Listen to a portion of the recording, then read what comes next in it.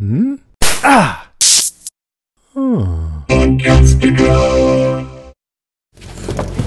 Where's the rift? I got your rift right here!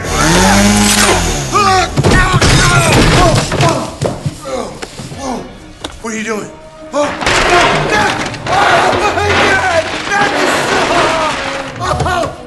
Under the blade!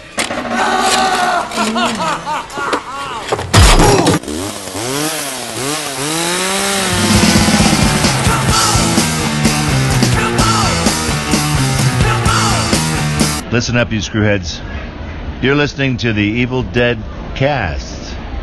Hey, everybody, welcome to our podcast. I'm Jason. And I'm Richard. And I'm Chris. And this is the Evil Dead Cast episode 35, and we're sad. I'm a little bit sad. Yeah, because in case you don't know, I wonder if most people listening to us know, but we're going to be the bearers of bad news today. I just went online today to look for news on Ash vs. Evil Dead because I was prepping for the podcast, and I don't even do the news, but I was just curious. And when I searched for it, there was an article that had just been published about 5 minutes earlier, and I think it was the very first one from Hollywood Reporter saying that Ash vs. Evil Dead has been canceled. Boo! Yeah, it's official, guys. There's going to be no season 4. The show is done. And even though I thought I was ready for it, and I was, pretty much thinking this was going to happen, it hit me pretty hard. Like, I'm really sad. Yeah, I agree. I was like, oh man, no! This is like I think this is the only show I've ever really gotten this far into. I mean, like, emotionally and doing the coverage here on the podcast and all that stuff like you guys do with your other shows. So well, you did cry when Mr. Spock died in Star Trek 3. You said you were never going to tell anybody. Now he's announced it to the world. Sorry. Yeah, no, that was the only time I've ever cried in a movie, when Spock died. Well, we're obviously bummed, but we're going to, I'm glad we have 2 more episodes left here. We're going to relish that. And I also want to invite all you guys who are listening, anyone who feels like it, to send in your thoughts about the series, what the movies in the series have meant to you, anything else you want to say.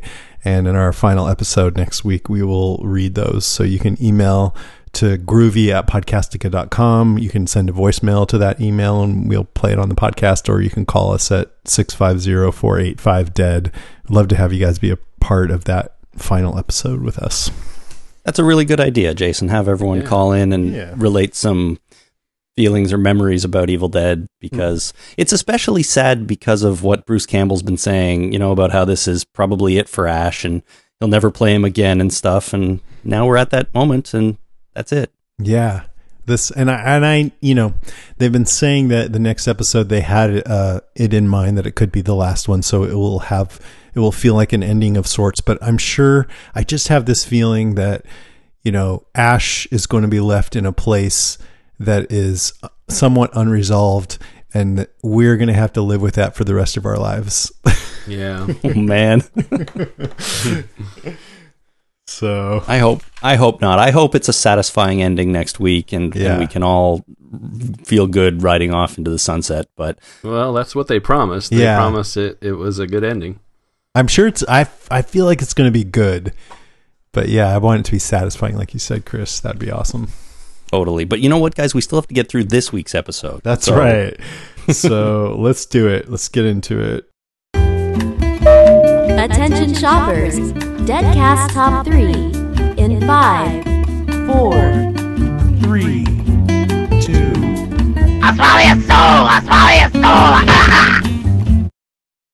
All right, it's our Deadcast Top 3 this week. It's top 3 highlights for Ash vs. Evil Dead Season 3, Episode 9, Judgment Day. And it is Judgment Day, and they've judged that the series will be canceled. But anyway, also, this is crazy, but I just did a Google search of S3E9, Season 3, Episode 9, Judgment Day. And what came up was an episode of the series Cosby, which was the Bill Cosby series that came out after his most popular one, The Cosby Show. There was another show called Cosby in the late 90s. And the 9th episode of the 3rd season of that show was also called Judgment Day. Whoa. That's weird, man. That's weird. Really weird. Foreshadowing. I mean, that doesn't necessarily mean anything, but I thought it was crazy enough that it was worth mentioning. So, what do you guys think of this second to last episode of the series? I thought it was awesome. This episode played like a movie, man. It was cool. Yeah. I had, let's see, what did it have? It had a lot of action. There was plenty of blood. And then my favorite was we got some throwback to the original movies. And the ending, oh my gosh. Yeah. I love monster movies. So what they left us with at the end with that giant whatever coming out of the ground, it's got me totally giddy with anticipation for the last episode. And Ash's response was perfect. What did he say? Yeah. Fuck. Yeah, absolutely. I mean, they are fucked. I mean, I don't know if I've ever seen a situation on this show where it feels like they're more fucked because the Dark Ones have the book all together. There's Deadites all over the town, and this big giant monster is right in front of Ash. He doesn't have his chainsaw with him. Totally. You know what else, too? I also liked how the episode started out serious with, the poor, what was her name? Zoe, the poor lady. Yep. Was being tortured, and then a few minutes later, it gets a little more serious with Pablo explaining what's going on. And then when the Dark Ones showed up, the shit got real serious for the whole town. I thought that was pretty good progression. I agree with you guys. I think it was really, really great. And right after that opening bit there, sort of, they just put the pedal down. And this episode was fast moving and action packed, and it never really let up once Ash left his house there at the beginning. So I think it was great. They did a great job of making it feel like the whole world was ending, and I could feel the panic in the town as people were running around and stuff like that. And so I thought that was really great. And there was some stuff in this episode that instantly became some of my favorite scenes in the whole show, I think. And we'll get into that. Wow. Right? That's good, because last week you were saying you didn't really like the episode as much, but you're like, I feel like I'm going to like next week's. And it turns out you were right. Yeah, totally right. They really, really turned it around on this one for me. Well, what's your number 3, Chris? My number 3, well, this could be my 3, 2, and 1, but it was Brandy's fight with the evil in the shed. This was basically one of my favorite things that I've ever seen on the show. And it wasn't just in the shed. It started in the house, right? When it's chasing her through the house, and it's very classic Evil Dead. I loved every second of it. And it was so loud, fast, and intense and fun. And I thought it was just fantastic. So, once they get into the shed or the garage, the little phone monster was really entertaining. And I thought Ariel Carver O'Neill was fantastic. This I think was her like crowning achievement on the show so far. She's always been really good, but here, the looks on her face when she's about to cut off her arm and run the monster over with the plow thing, and she goes, "Tell it to the plow," and who's laughing now? She just looks totally insane, and just everything about it I thought was so great. And you guys, you mentioned what Ash says at the end of the episode. She says the same thing here when she realizes that the shotgun is on the ground outside the shed. She looks out and goes, "Fuck." And I didn't even think of that until you guys mentioned it, but it's so good. It's like a father-daughter thing, so. Yeah. Like father, so like good. daughter. The whole thing was amazing, and I could watch that scene over and over again. It's just so fun. I'm so glad to hear you say that, because when I was watching it, I was like, oh no, somebody's going to think this is foolish and silly and too kitsch, but I was like, oh, this is awesome. This is why we fell in love with this show and the movies in the first place. Totally. It feels like old old Evil Dead. Yeah. Yeah. Like you mentioned, in the house it started to get tense, and what Evil Dead has always done well is Ash, and in this case Brandy, they're in a place and nothing visually is happening necessarily, maybe a little rattling, but what they do with the sound design, it starts rattling and you hear and like this just in nondescript tension building sounds, and then the actor is getting more and more nervous, and you just feel this sense of dread because the evil's near, but it's not shown up yet, and that's just so signature to Evil Dead. That's one of the things that makes Evil Dead totally unique, is that style and the way they do that. And when you think about it, they really have to rely on their actors for this, because you don't see the evil, you only see their reactions, but it's really effective. It's really effective, and that's what I mean. The actors do a really, really good job. And the camera work too. Well, totally. The camera work is part of the style, right? You know, if you didn't have Bruce Campbell able to make all those faces and all the sounds he makes, and I think Ariel Carver O'Neill is just as good at it. She proved that in this whole scene, I think. It's one of those things, like I said, that makes Evil Dead unique. And I thought so too. They just did so well here. Yeah. I wonder if Bruce was like coaching her. Well, she just watched a lot of tape. When I interviewed her, she said that she and Bruce had worked together on some like mannerisms or something that made it feel like she was his daughter. And I didn't really pick up on that so much before now, but in this episode, there were a few like that. Yeah. So it was my favorite scene of the episode, favorite almost of probably of the whole season. So just so good. The little cell phone monster, I thought that was a fun way to sort of use modern technology, you know, how it can pretend like Brandy's dead mother was calling her, and then it bites her thumb off, and she has to throw it down to press on the screen. Now, wait a minute. So I was confused because, and I feel so stupid right now, but when it attacked her, it was like a little puppet almost, right? But that was just her phone at the end. Okay. It was like the phone was possessed. Yeah. It had kind of mutated into a little like doll almost. Yeah. It grew legs and hands. Yeah. Okay. Yeah, exactly. And before she throws it away, right? It was one of the funny little gags. I thought she goes to hit her hand on whatever the something in the shed there, and she just ends up hurting herself. It was the drill press. Yeah. I just thought it was a fun little gag. And it still sounded like her mom, like a deadite mom, but it was in the cell phone because it was about her mom calling her. That's right. Yeah. Good stuff. All right, Rich. That was my number 3 too, but like Chris said, it could be number 1 for all I care. I mean, it was part nostalgia, you know, part comic relief, but it was all fun. It was awesome. I got a kick out of Brandy's mom talking shit as the possessed phone. That made me laugh. And then when her thumb got bitten off, and I totally perked up, and I was like, oh no, she's going to have to cut her hand off just like her dad. And then she was about to, but it was just a daydream, and I was like, no! I actually wanted that to happen. I wanted to see her get like stand next to dad with her left hand missing and some sort of gadget on her left hand there. Yeah, I wonder why they didn't just have her do it. I was thinking maybe they wanted to give us that old school experience, but then just maybe not repeat themselves. That's kind of what I thought. And I even in that scene thought to myself, oh, they're doing this again, but then nope, they didn't. And I sort of appreciated that it was a little bit of a sort of a callback, like reference, a nod to it without actually doing it. Yeah. Javins has some classic lines from the movie too. Like, what did she say? She said, oh, Chris said, yeah, who's laughing now? And then she also said, come get some. That was cool. I wonder if the showrunners, though, aren't hinting something here, you know, like, well, I guess not if it got canceled, huh? But I was thinking maybe they were grooming Brandy to take over for Ash.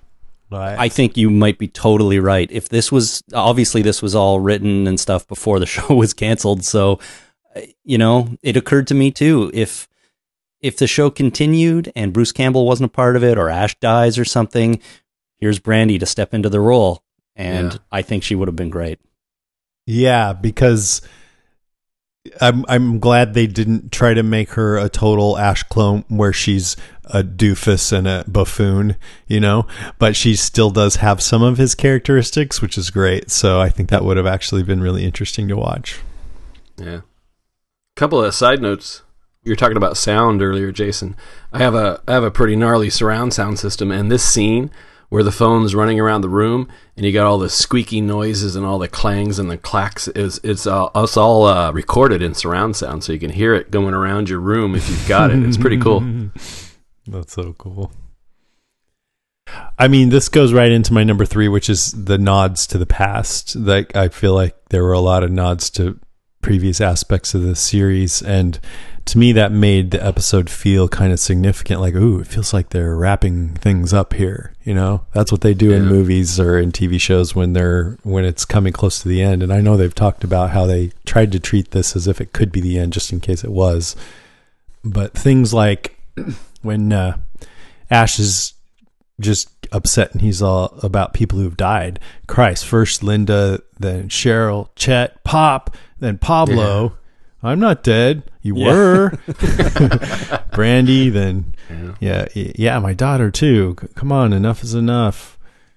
I'm going to find Ruby and put a stop to this once and for all, they all say, which is another, I mean, that's kind of a nod too. They're teasing him because he always says once and for all, which I didn't even realize until they did that. And I'm like, yeah, he does say that a lot. What else? Like deer heads over fireplaces. That's another one that comes up a lot. The whole thing with Brandy, she's got the boomstick, and you know, you guys have already talked out that scene, but that all felt like a really awesome throwback. And even down to the mom saying on the phone messages, Brandy, it's Mom, I don't know what's happening.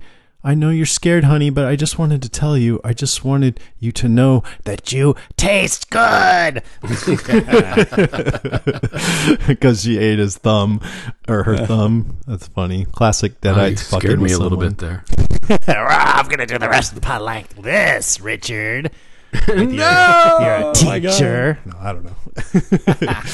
You know what they did, too? They also wrecked the car. I was sad about that.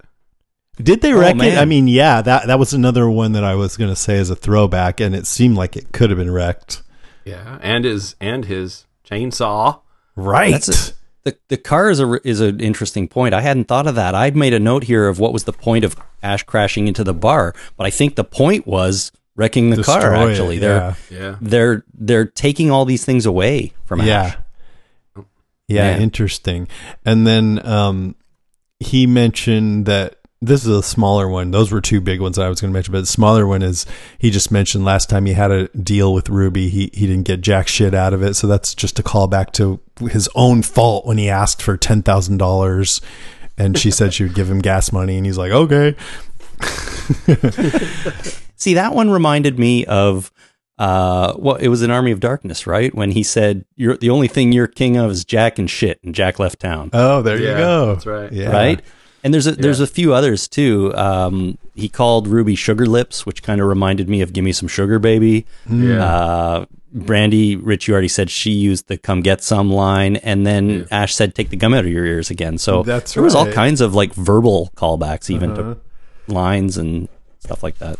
And here's one that I liked. Pablo just out of the blue kind of said the time has come to test the mettle of man, which is the title of the finale, Mettle of Man. But it's also what Trailer Park Deadite Vivian said to Ash in the first episode when she turned in, and we're here and it's time to test the mettle of man. And so that was a really nice, just full circle kind of thing. Like this is what this is all led to. Whatever's going to happen next episode was what started back then when stupid Ash read from the book because he was trying to impress this girl in his trailer. Yeah, I didn't make that connection. What an idiot. No, I didn't either. That is a really good one. They go all the way back to the beginning. Yeah. But and then the last thing is I this should have occurred to me last week, but I've always loved when the Deadites say, we'll swallow your soul, but I never really understood what it meant. But I think maybe I do now that we know that when the evil kills you, your soul goes into this rift dimension, and then it may get dragged down into hell. So maybe that's what they mean by we'll swallow your soul. Look at that. Yep. I think you might be onto something. Nice and tidy. All right, number 2. My number 2, I'll kind of combine a couple into one here. I enjoyed the cold open quite a bit. It was super gory, and watching them peel that flap of skin off of Zoe's back was just another time on this show where I had to kind of squint a little bit and look away because I don't enjoy watching anyone get flayed necessarily. No, good God, that was hard to watch. It really was. It was hard to watch. Getting her eyes poked out, equally hard to watch. But the other thing that happened, I think, was this before the credits? I don't know. It doesn't matter. But it was near the beginning. Is when Pablo was seeing through the book's eyes, which I thought was kind of an interesting little turn here that he could do this. I thought it was a bit strange at first that they suddenly introduced this ability, but I do think it was well used because it's sort of the book was showing Pablo where Kelly's body was, and it revealed to them like how to save her in a way, you know, because they realized that her body was occupied and they needed to go and get her body back so she can come out of the rift. So I thought it was used kind of in a neat way to do that. And then later in the episode, when Ash tries to use the book sort of like a walkie-talkie to communicate with Pablo, that was just funny. And Pablo, can you hear me? Come in. Over. That's right. That's just Ash being Ash, doing something ridiculous, but also kind of clever, I thought, you know, because he needed to talk to him.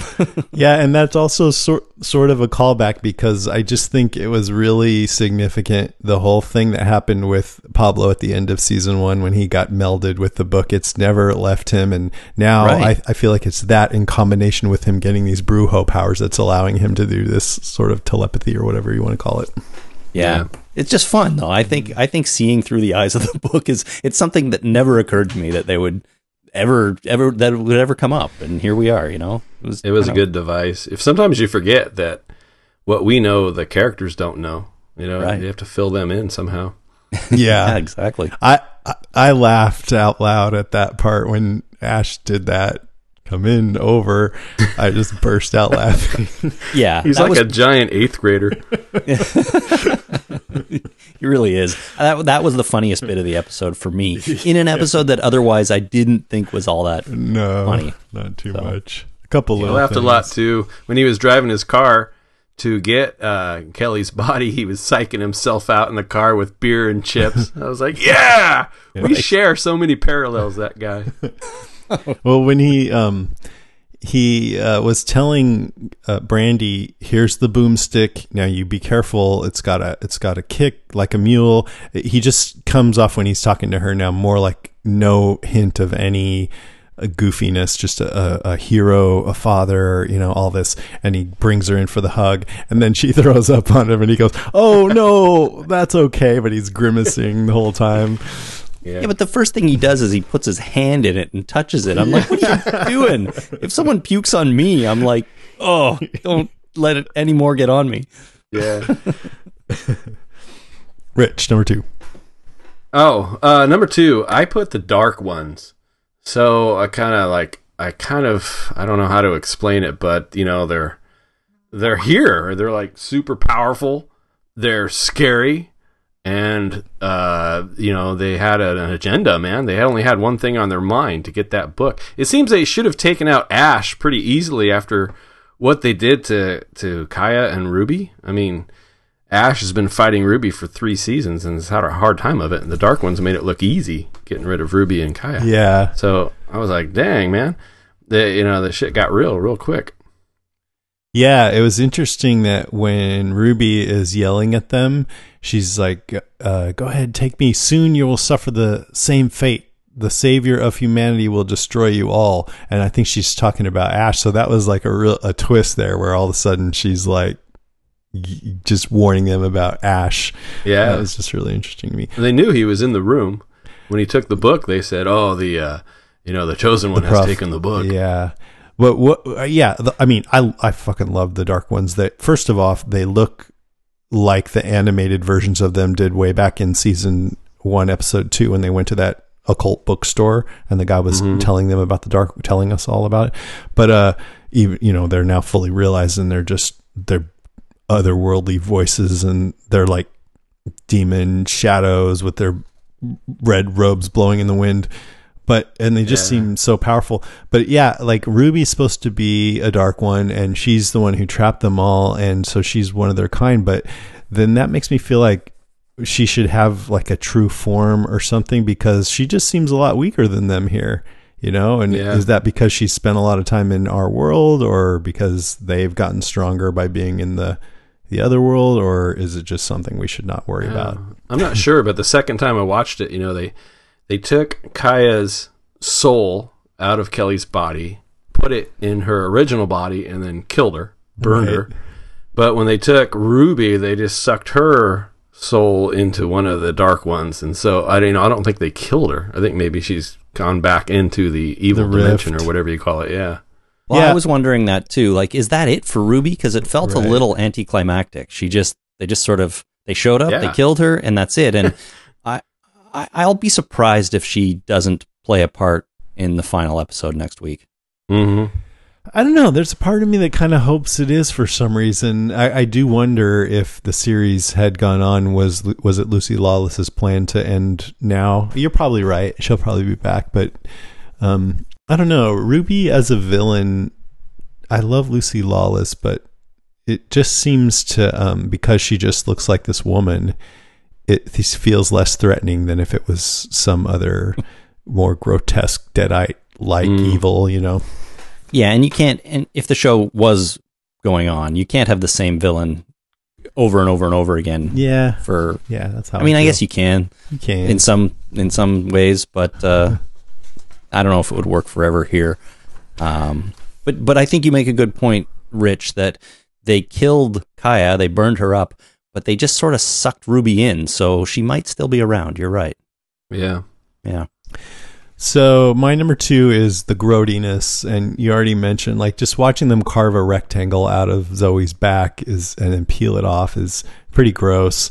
And even Brandy getting her thumb bitten off, it reminded me a little bit more of the 2013 Evil Dead reboot, where a lot of this just destruction of body parts happened. I mean, it's great, don't get me wrong, but it's like, oh. There was one part, Zoe's trying to get away, the Knights of Sumeria girl, and she grabs the door handle and it comes off, and then some tendrils came, and I couldn't tell if that was her veins or was it coming out of the doorknob, or... I don't know what that was either. I made a note about it. I was going to ask. What was that snaky thing? No, I'm not clear either. It was a quick thing and then it was gone. So maybe she was hallucinating because she lost a lot of blood. I don't know. Yeah. And then later we have Frank at the bar tearing his own like cheek off, and I always think that's effective in a horror movie when you know someone is doing something really nasty, but they're facing the other way, so you can't tell, and you're like not sure you really want them to turn around, like they're eating a baby or something, you know? Oh, what's he doing? And then just the last thing is, this isn't that gross, but it fit in here. So Ash runs over to Deadites, just bam, hits him on the way back into town, and he goes, "Those were Deadites," and I'm like, "How do you know?" Yeah. It's just like sacks of exploding blood for all your... Maybe it was the color of the fluid coming out of their bodies. Yeah. Did you notice he had a beer in his left hand when he was driving and hitting those? He always does. He does. He had at least 2 or 3 beers in the car in this episode. Yeah. It's a good thing the show wasn't more popular. It would glorify drunken driving. I know. Oh, it would probably be more controversial against like, or with some certain groups out there, I would think. Luckily, they don't know it exists. That's right. That's right.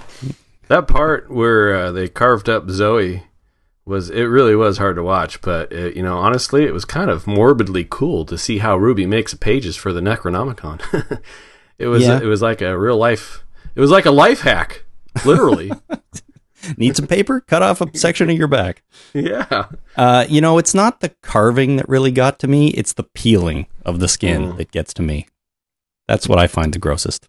Yeah. And then she's moving around and falling on it. It's like, ouch. Yeah, that's right. Slipping and sliding in pools of blood as she's at the door. So gross.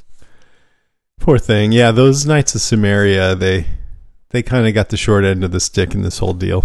They did. They took it hard, eh? Yeah. Yeah, they did. All right, Chris, number 1. Okay, my number 1, I think this is massive, actually, and it's it starts with Ruby destroying the chainsaw, because this is huge, right? A hero, in my opinion, almost never ever loses their signature weapon or item, because the hero is defined by this thing. You know, you can cite examples all through the history of film and TV of like the one thing that kind of defines your hero. And it's not always a weapon, but with Ash, it's pretty much the chainsaw. And I think by taking that chainsaw away and actually destroying it, in a way, you're destroying Ash a little bit, because it's just so important to him. And when Ruby is crushing it, you can just see him on the floor. He's totally powerless. If you listen to the way he's like screaming and begging her not to destroy it, it's like she's physically hurting him by bending that blade and stuff like that. So yeah, I think, you know, they're about, in that scene and destroying that chainsaw, I think Ruby and Kelly were about to kill Ash, and the only thing that saved him was the Dark Ones showing up, and they got distracted by them. So yeah, I just think it's such a huge, huge deal that they actually physically destroyed the chainsaw.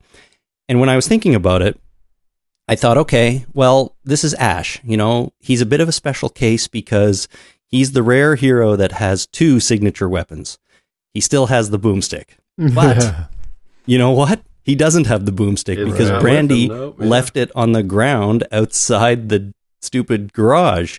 So we've got Ash with no chainsaw, with no boomstick, and about to face this giant monster, the likes of which he's never faced before. So I don't know, man. It makes me worried for Ash, and I think by stripping him of all these things, they might be setting us up for something that we may not be ready for.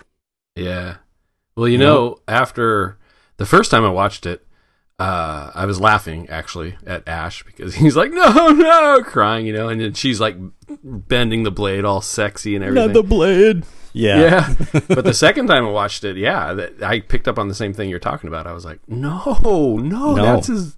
But then, you know, at the end, they show the giant whatever coming out of the hole. So it's like, honestly, what good is a chainsaw going to do against that? Yeah. So But that's the beauty of it, right? He has a chainsaw and he can use it like nobody else. And just when you think there's nothing he can do, he finds a way. But he doesn't have it now, you know? And it's actually destroyed, you know? Even when heroes lose their weapons, they always find their way back to them somehow, right? But it's gone. He'd have to replace it, and I don't think you can.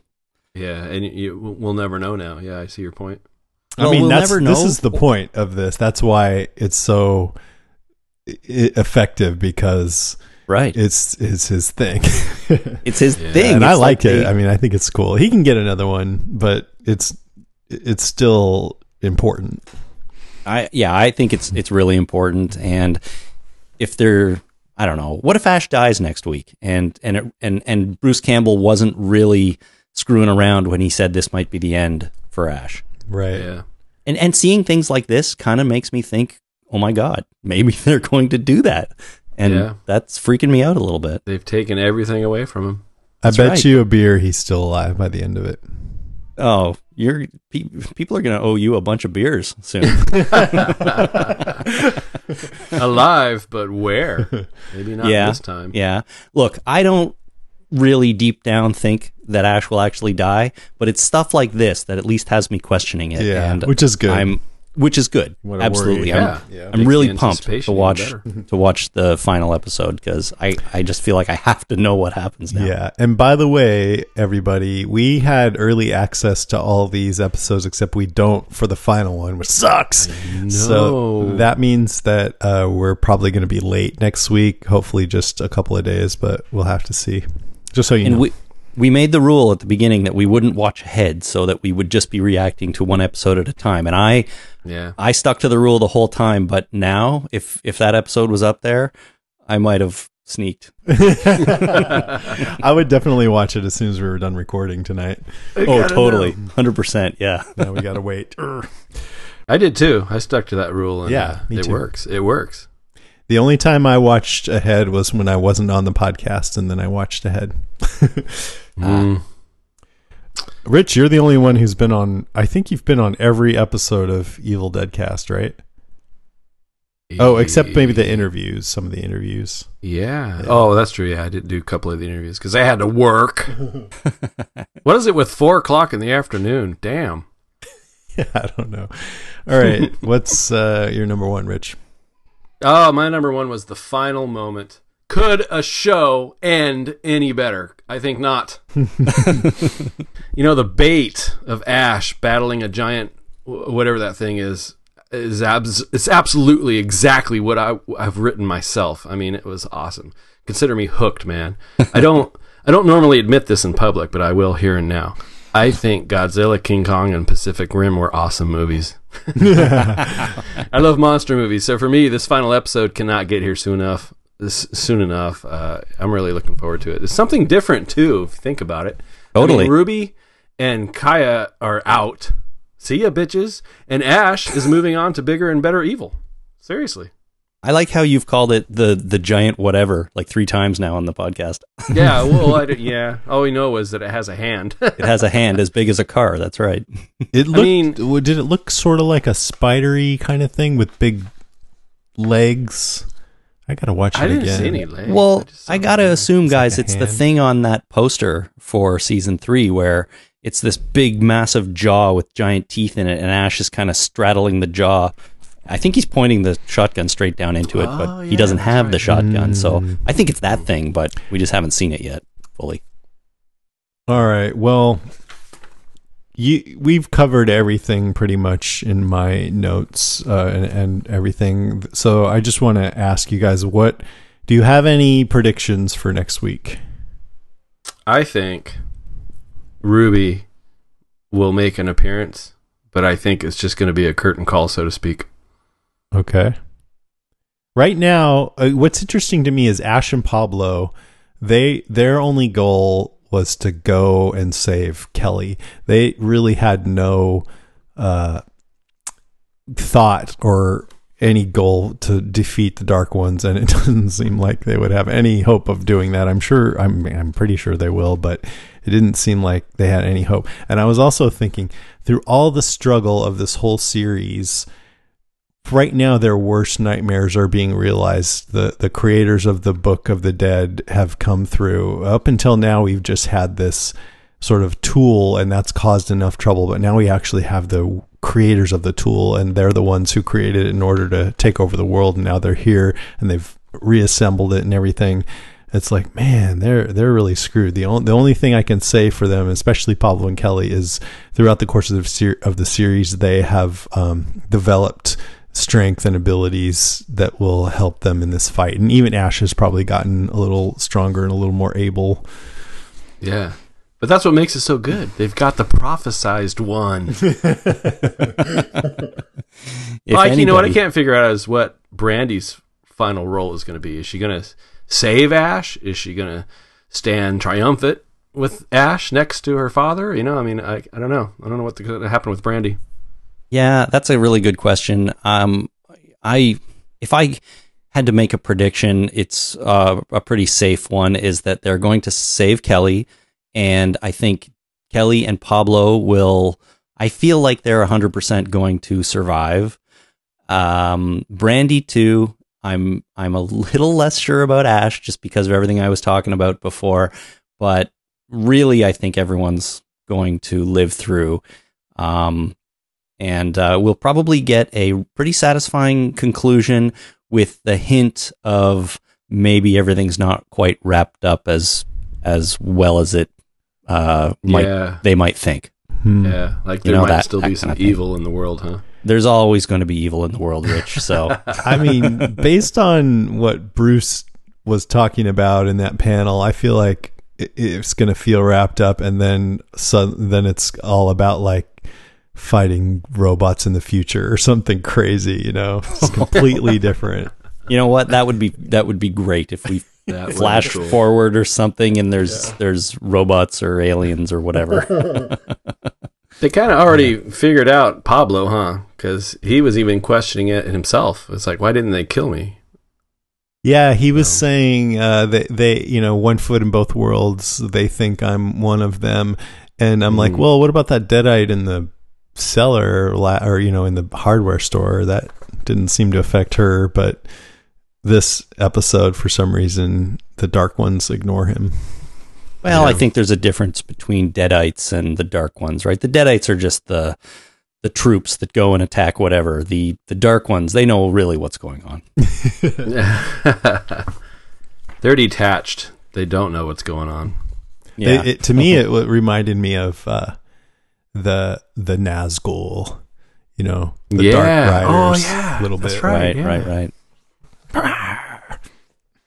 One last thing, you know what? I was thinking about it, and I think if you wanted to take over the world, putting evil into people's cell phones would work like a charm. Well, there's a Stephen King book about that called Cell, where one day everyone's cell phone rings, and whoever answers it, they just go fucking nuts and turn into these rabid killers. Whoa, seriously? Pretty Wow. cool, yeah. Wasn't the first Kingsman movie a little bit about that too? Did you guys see that? I never did get around to watching that. No, Oh I my haven't god, seen that. it's great. But there's sort of that theme is in there too. You didn't see that, Rich? I thought you would have seen that. Yeah, I want to watch it. I have it. I just haven't watched it yet. All right, good? I'm good. All right, cool. We'll take a little break. There is more to come, so stay with us. Girl, you know I miss you. I just wanna kiss you, but I can't right now. So baby, kiss me through the phone. Kiss me through the phone. I'll see you later on. Kiss me through the phone. Kiss me through the phone. See you when I get home.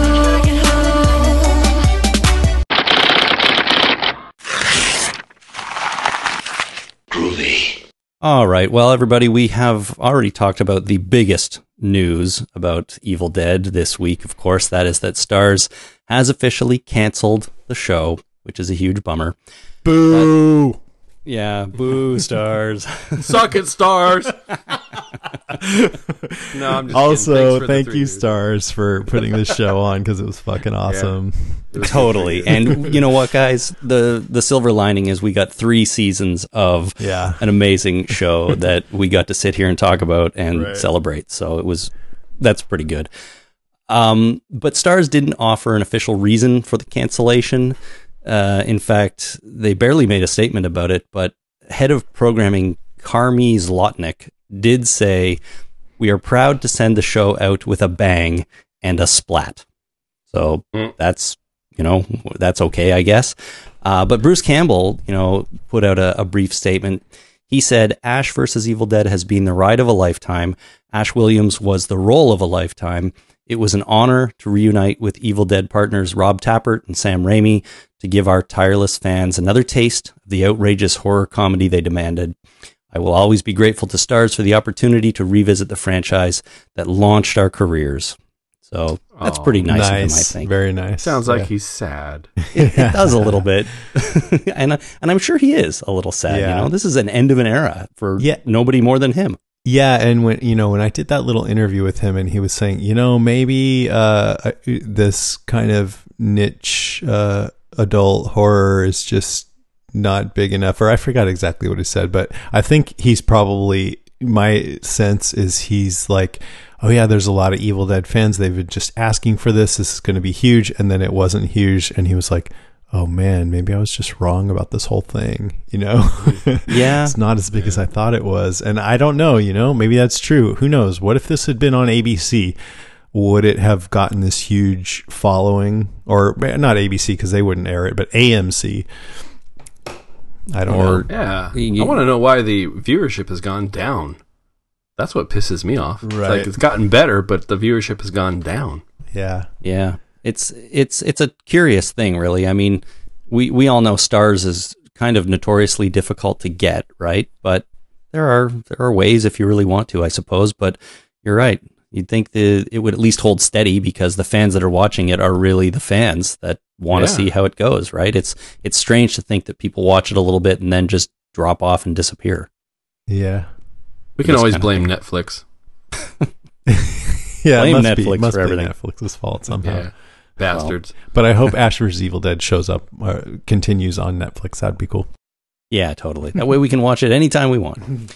In slightly more exciting news, apparently Evil Dead is going to have a theatrical re-release on October 26th this year.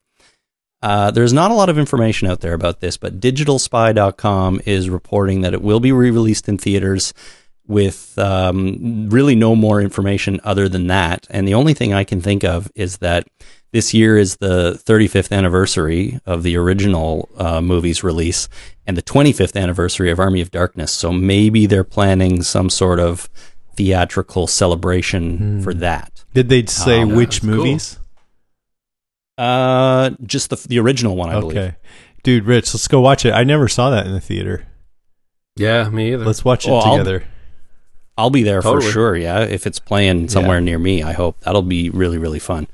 But really that's it. So I don't know how solid this is, but keep an eye open for it as we get through the summer and into the fall. Hopefully more information will come out. Cool.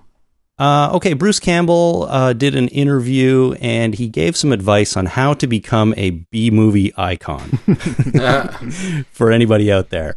With Ash going away, maybe we're going to need some new B-movie icons in our life. He was on the IMDb show, and he offered these tips. First of all, learn. You're going to be covered in blood. That's okay. I'll give away the secret here. Each one spells out the word legend. So for L, it's learn. You're going to be covered in blood. E, you're going to want to eat everything on the craft services table because low budget movies are really cheap and the lunches usually blow. G, as in get ready to scream. I recommend using the diaphragm. E, what do you think? Evil? Oh, I gave it away. No. E for evil. You have to learn how to deal with it. You have to cut its head off. You have to dismember it, and we have to say the special words. N, never lose your cool. As a hero, which I've played often, you can't ever lose your cool because then you wouldn't be a hero, would you? He loses his cool sometimes. Yeah, sometimes. And finally, D. The final word is D. As in, don't forget to watch Ash vs. Evil Dead on Starz Sundays at 9. I thought it was going to be a douchebag. Yeah, something like that. Keep your dick in your pants. I don't know. So there you go. That's how to be a legend, according to Bruce Campbell. So if anyone wants to do that, go for it. All right, Dana DiLorenzo has won an award, everybody. That's very exciting.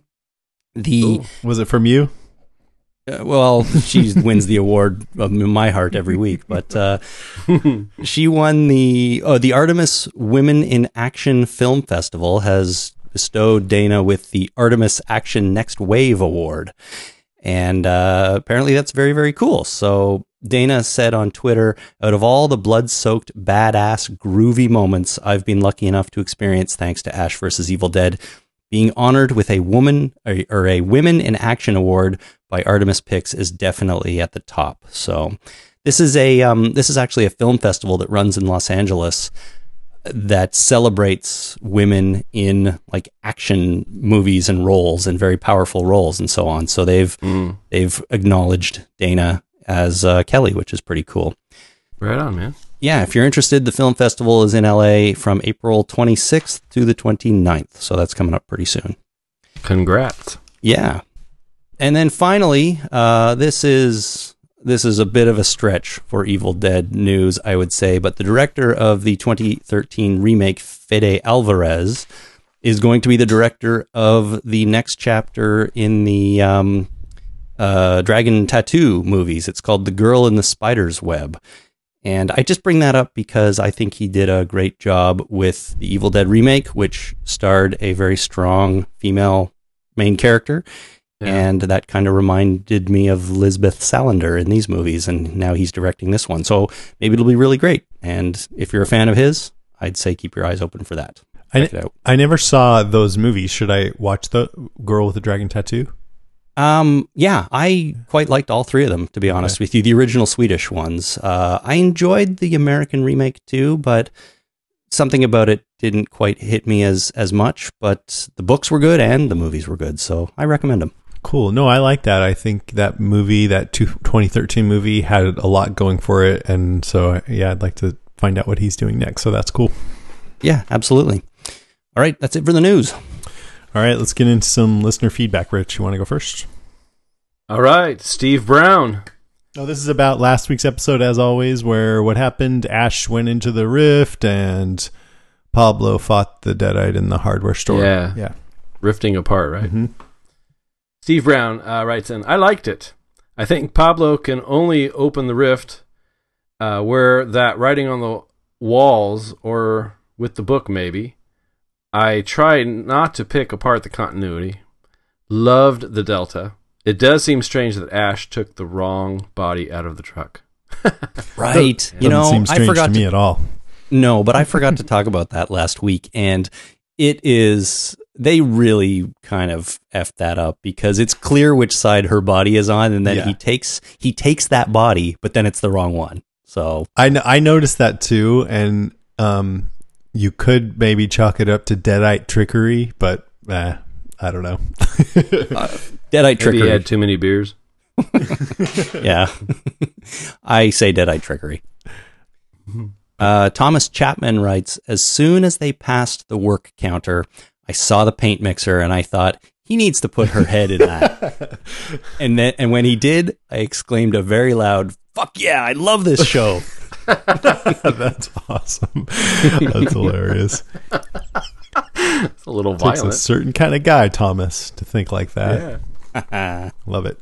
Paul Williams says, I really enjoyed the episode. Have to say I wasn't loving this season up until the halfway point, but the last couple have gotten me interested again. The Rift definitely feels a little Stranger Things inspired, but it definitely fits within the established universe, so I'm okay with it. Well, I'm glad that Paul is on board finally, but it's too bad it took half the season for that to happen. Yeah, and then right when it's over. Yeah.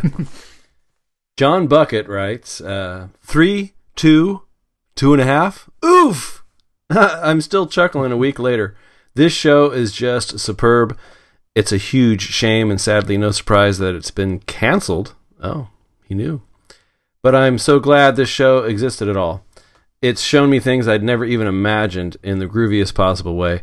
Here's to it all ending with a bang, followed by a splatter. Yeah, look at that. So we have an email here, Megan from Nashville. And Megan writes, my name is Megan.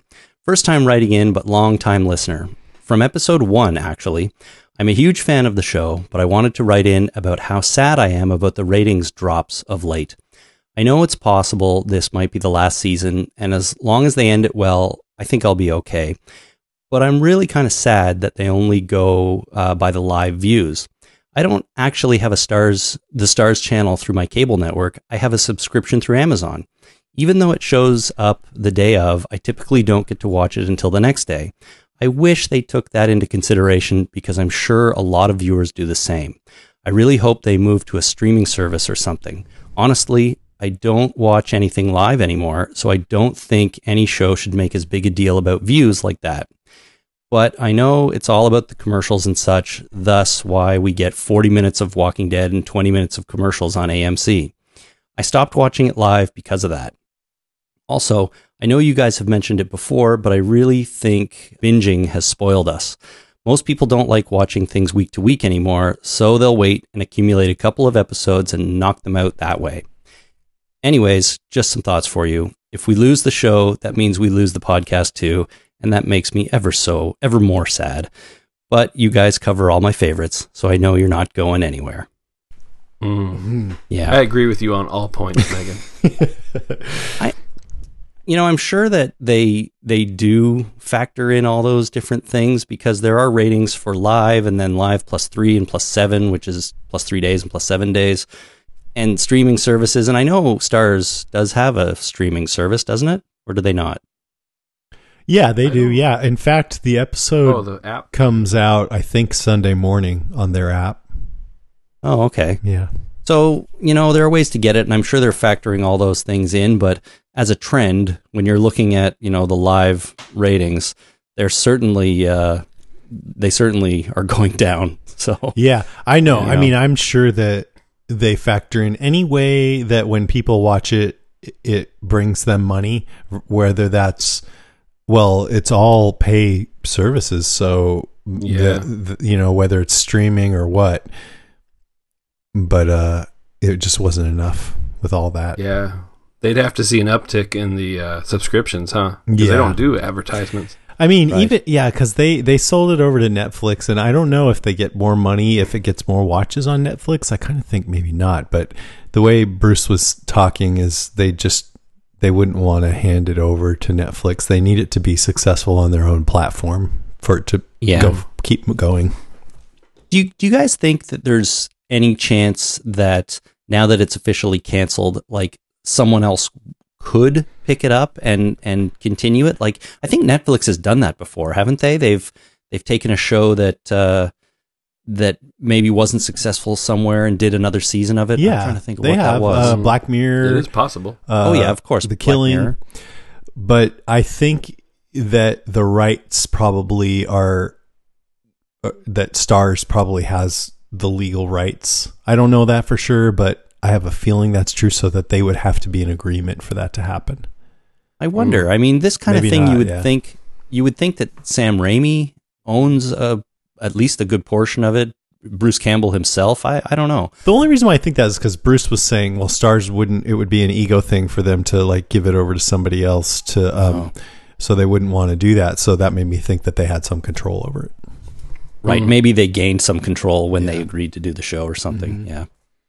Or we'd have to wait 20 years and then have them reboot it. when Bruce Campbell's 80. Oh my God. Like they're doing with all these other shows. Hey, if anybody can still kick ass when he's 80, Bruce Campbell. It's gonna be Bruce Campbell. I'm gonna get you, evil bastards! All right, now it's time for next week on Ash vs. Evil Dead. Next episode, The Mettle of Man. Elk Grove undergoes a major battle that takes place on the streets. Ash rides high in a military tank, speeding across shaky post-apocalyptic Elk Grove. Ash fights the biggest battle of them all, a 60-foot-tall Kandarian demon. This sounds way too spoilery. I don't want to know all this. I know, post-apocalyptic. It sounds awesome, though. Well, it does sound awesome, yes, but I don't think I needed to know that he's driving a tank across post-apocalyptic Elk Grove. Right. And maybe I should have. Time passed post-apocalyptic Elk Grove. What if it was like Ash pilots Voltron with Pablo as the right leg and Kelly as the left, and gets help from King Kong before Optimus Prime shows up? You know. Yeah.